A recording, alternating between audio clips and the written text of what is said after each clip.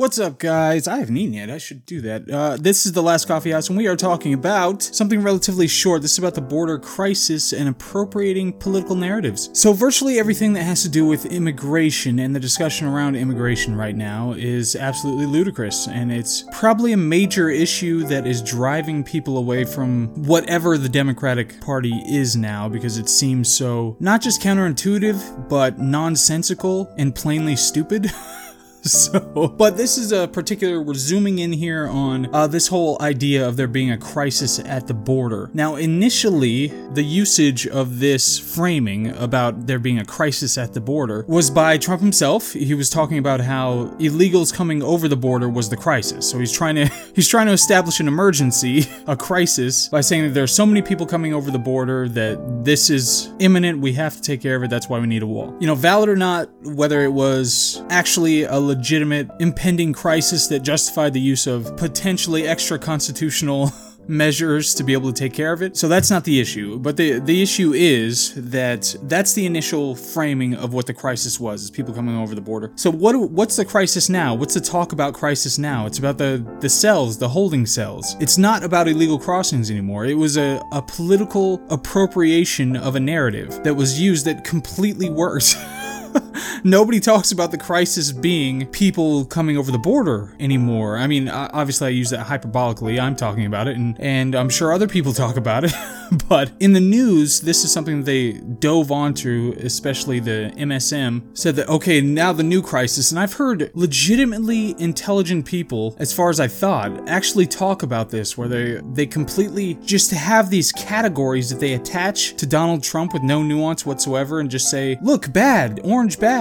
And this is one of those that it's just like, they're being held in cells and ripped away from family members and all this without any even interest in what they're actually saying, or what it actually means, or what's actually happening, or whether it's actually a problem, or what needs to be done, or what caused it, or anything like that. None of that has any interest whatsoever. It is shocking. But like I've said, this is a political narrative that was appropriated. The crisis idea was appropriated by the Democratic Party. It was a political strategy to get this narrative to flow in a different direction, so they didn't have to worry about, they could get across the whole idea of illegals crossing the border being a crisis or an emergency. It's shocking. And AOC comes out with her concentration camps remark, and then Ilhan Omar, she supported it in the same way that AOC did, where it said that, no, but by concentration camp, I meant the most innocuous kind of concentration camp you could say. Omar said, well, they are camps, and they are being concentrated there. Like, it's so ridiculous. It'd be like if, a bunch of kids are playing card games and look, they're out in the woods and tents and they're playing card games. It's a concentration camp.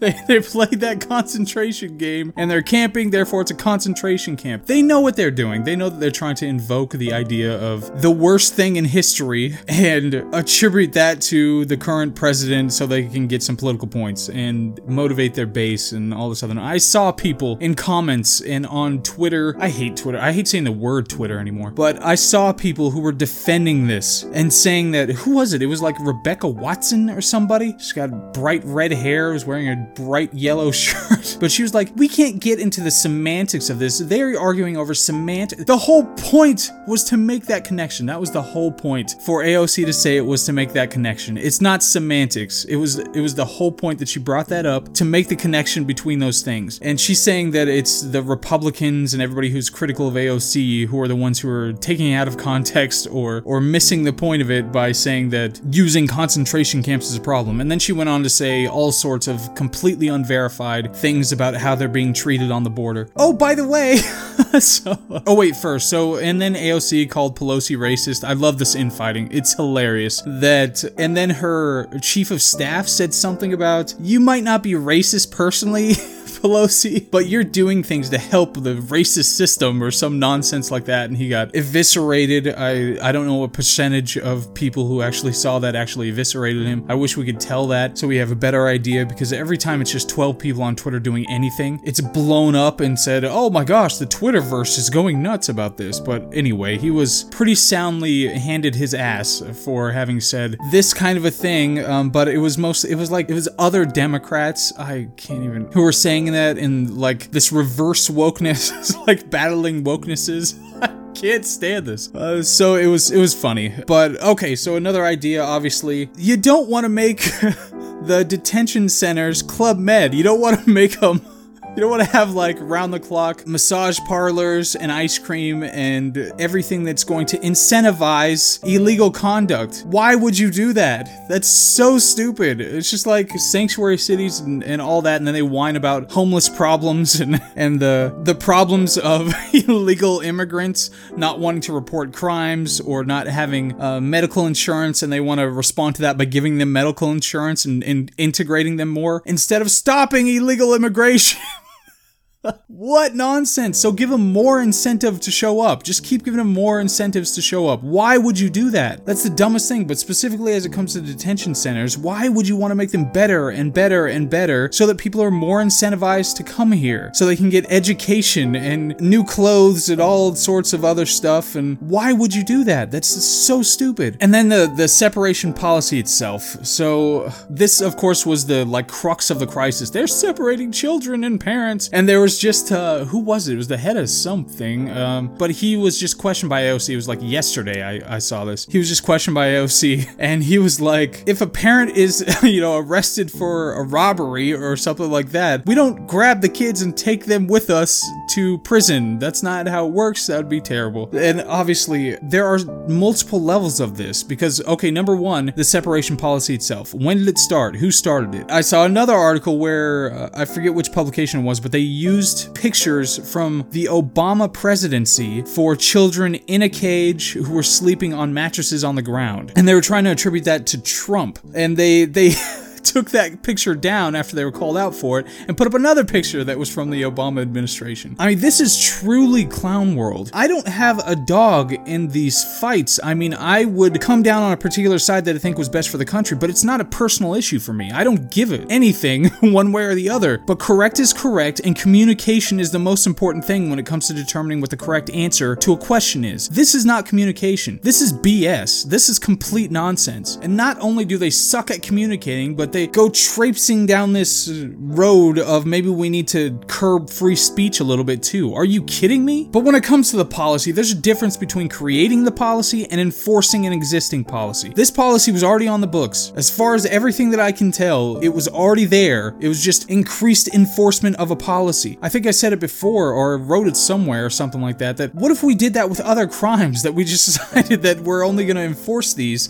occasionally? Like we're going to let 75% of bank robbers just go ahead and do what they do, and 25% we're going to enforce. What are you talking about? If you want to change the law, but that's not even a discussion where, okay, well, we need to change the laws to make it easier for people to get in the country. That's not even what it is. It's lawlessness is fine. We need to encourage lawlessness. But I legitimately I just don't know. I don't know. And I looked at, what was it, PolitiFact or something like that, and they talked about how Trump said that Obama built the cages, and he said that they were already there from the Obama era. And yes, absolutely, Obama did build the cages. There are pictures of these things. He actually held children in ill-equipped facilities that were built in McAllen, Texas. Sorry, I'm looking through my notes and I have to parse through it. So on PolitiFact, they actually said, okay, yes, Trump has a point in saying that Obama built the cages. He did in McAllen, Texas. He built some of these facilities that were completely ill-equipped. Some were temporary, but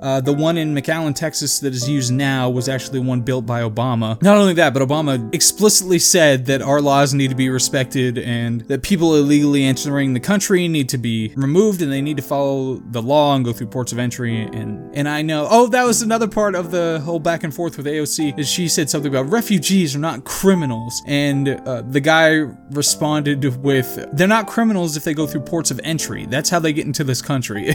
It's just like, so like I said, when it comes to immigration, it's absolutely clown world. There's no way that both parties shouldn't be on the same page of law first, period, done, full stop. We have to enforce the law. Beyond that, we can change the laws if we want. So let's argue about changing the laws, making it easier, getting more people from Mexico and Central America and South America because of the humanitarian crises going on there or whatever. Or making the system more equipped, better equipped to be able to process them faster or something so they don't have to wait in these detention centers for an extended period of time. Those are legitimate conversations to be had. This is not a legitimate conversation. This is political nonsense. initially saying that, the wall is racist, that it's such an evil thing, just an attempt to enforce our laws that are on the books, that enforcing the law when it comes to not putting children with their parents in holding cells for having engaged in illegal activity.